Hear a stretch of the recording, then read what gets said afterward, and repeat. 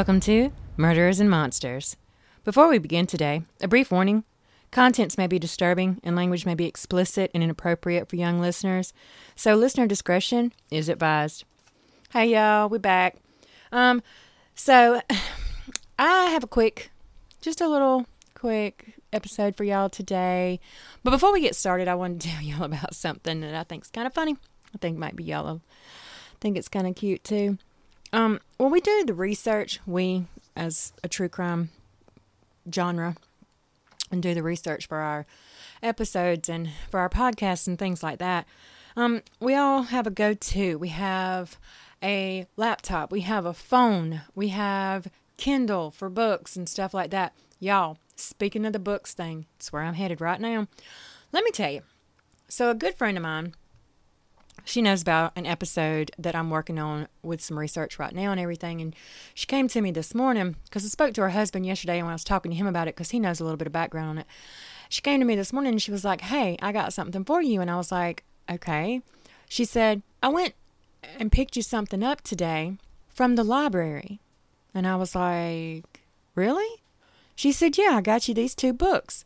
Girl, people, everybody, books, y'all, books. Do you know how long it's been since I've been to the damn library? So today was my half a day from work. And you know where I had to go? Straight to that damn library, y'all. I tell you what. I ain't been to the damn library in so long. I had to get a new library card, y'all. Shit. Anyway, excellent place for research. Got 3 books. Anybody that follows true crime and shit, I got the book I'll Be Gone in the Dark by Michelle McNamara. Y'all, ever since I've been interested in true crime, ever since I started listening to the true crime podcasts, however many years ago it's been, I've been wanting to read the book I'll Be Gone in the Dark by Michelle McNamara.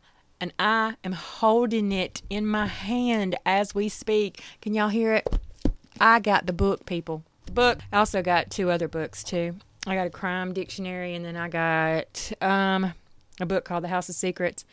Look, I don't know about y'all, but hey, y'all want to start a book club? Y'all want to do some book reviews? Anything like that? Because I am here for it. Y'all hear me? But anyway, we're going to go ahead and we're going to start this episode today. When I was on a different platform, as far as being able to put my episodes out and things like that, I was on a different platform and I had already done a couple of cases on that platform and I couldn't, guess I wasn't smart enough to know how to pull those from that platform over to the platform that I'm on now. So I lost the first 2 that I had done, but this is one of them. So today we're going to be talking about Colleen Stan, or the girl in the box. Colleen Stan, she was born on December the 31st of 1956. She was kidnapped and held as a sex slave by Cameron and Janice Hooker in Red Bluff, California for 7 years, between 1977 and 84. So on May the 19th of 1977, Colleen Stan was hitchhiking from her home in Eugene, Oregon to a friend's home in Northern California. She was headed there for a birthday party, but nobody was really expecting her. She was kind of sort of going to just surprise her friend.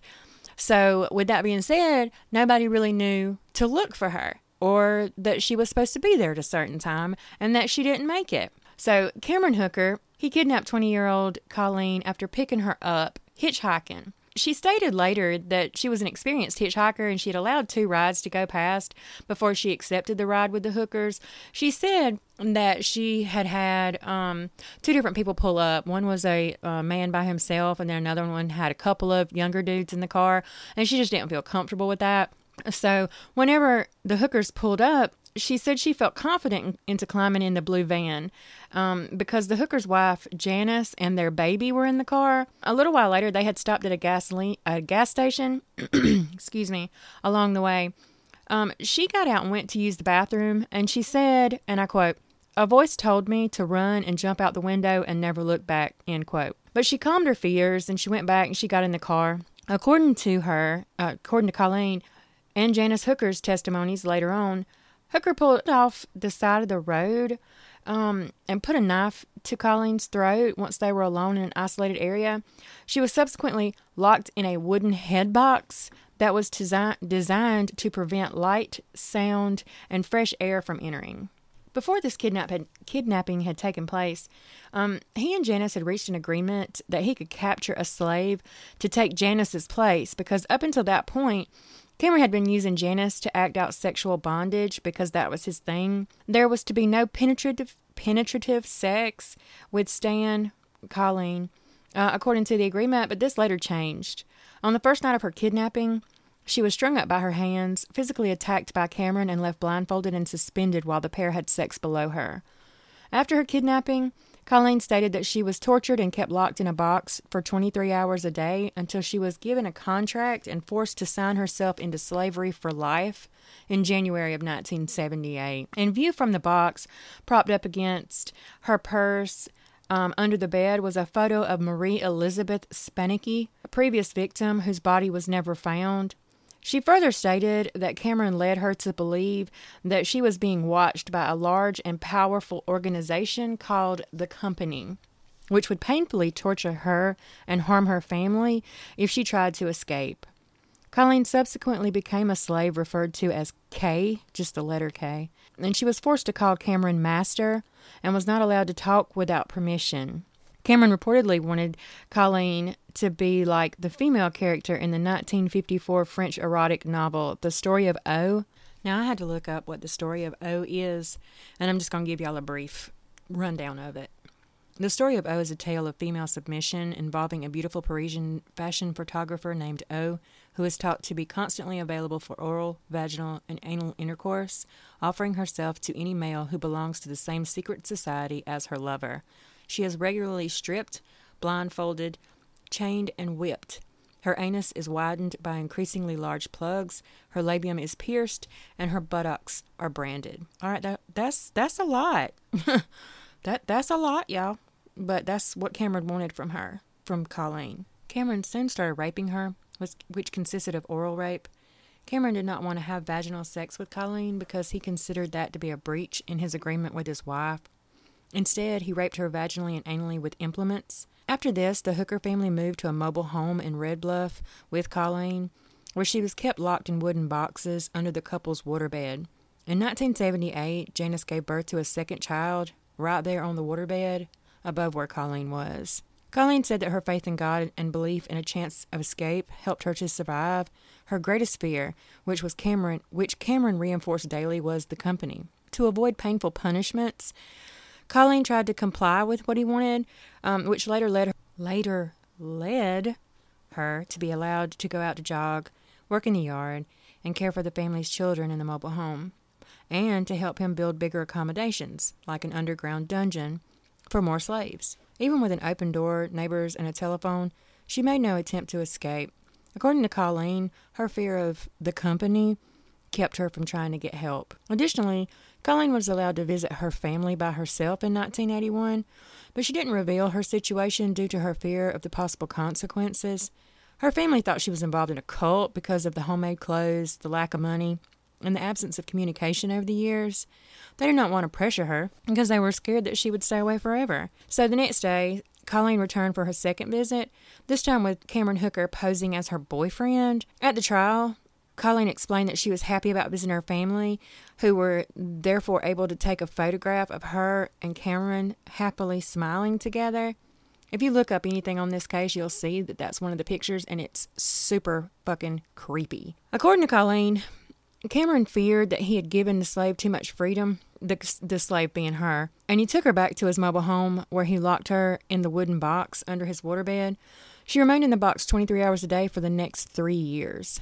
Bodily functions were dealt with by her using a bedpan, which she positioned under herself with her feet. It was stated in court that Cameron's children were told Kay had gone home. However, once his children had gone to bed, Cameron would take Colleen out of the box to feed and torture her. She was reportedly not allowed to make any noise and had to lie still 23 hours a day in the dark with little air to breathe. During the summer, those conditions were especially bad on her, and as the temperature in the box would rise to over 100 degrees. To feed herself, she ate scraps of food. It wasn't until 1983 that Colleen was reintroduced to the children and the neighbors, and she was also allowed to get a job as a maid at a hotel. Cameron wanted Colleen to become his second wife, which was a turning point for Janice. Janice confessed that, starting with their first date, that she had also been tortured, brainwashed, and referred to as a whore over the years by Cameron. Janice further stated that she had survived their relationship by engaging in denial and... all right, hold on. I have a hard time saying this word. Compartmentalization. There we go. By August of 1984, Janice began struggling with herself and went to Colleen in order to inform her that Hooker was not a part of the company, that organization didn't even exist. In a televised interview for The Girl in the Box, Colleen told the interviewer that she then went to a bus station and phoned Cameron to inform him that she was leaving him, and that he reacted by bursting into tears. Colleen subsequently caught a bus home.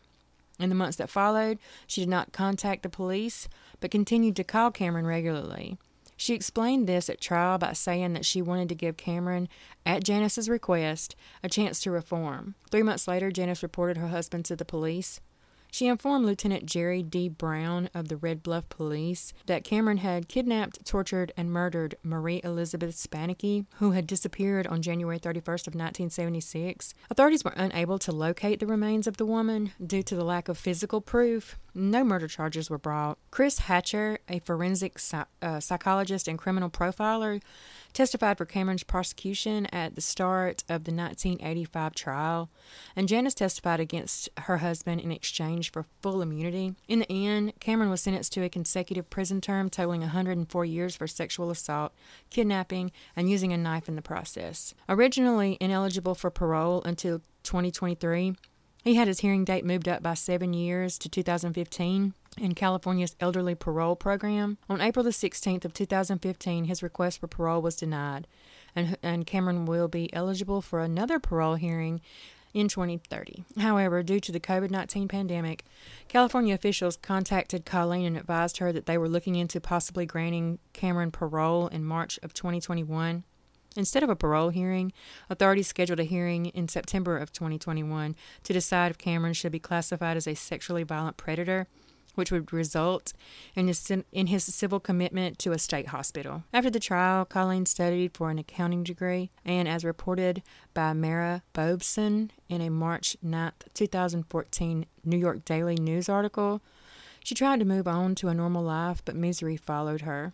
A string of failed marriages, and a troubled child now in jail. Colleen also joined and volunteered for Redding's Women Refuge Center, an organization to help abused women. Colleen reverted to her maiden name, Lashley, and became a registered associate social worker and has worked as a mental health professional. Colleen has changed her last name. Both Janice and Stan continue to live in California, but they do not communicate with each other. All right, y'all. So that's it. Whew, that was a lot.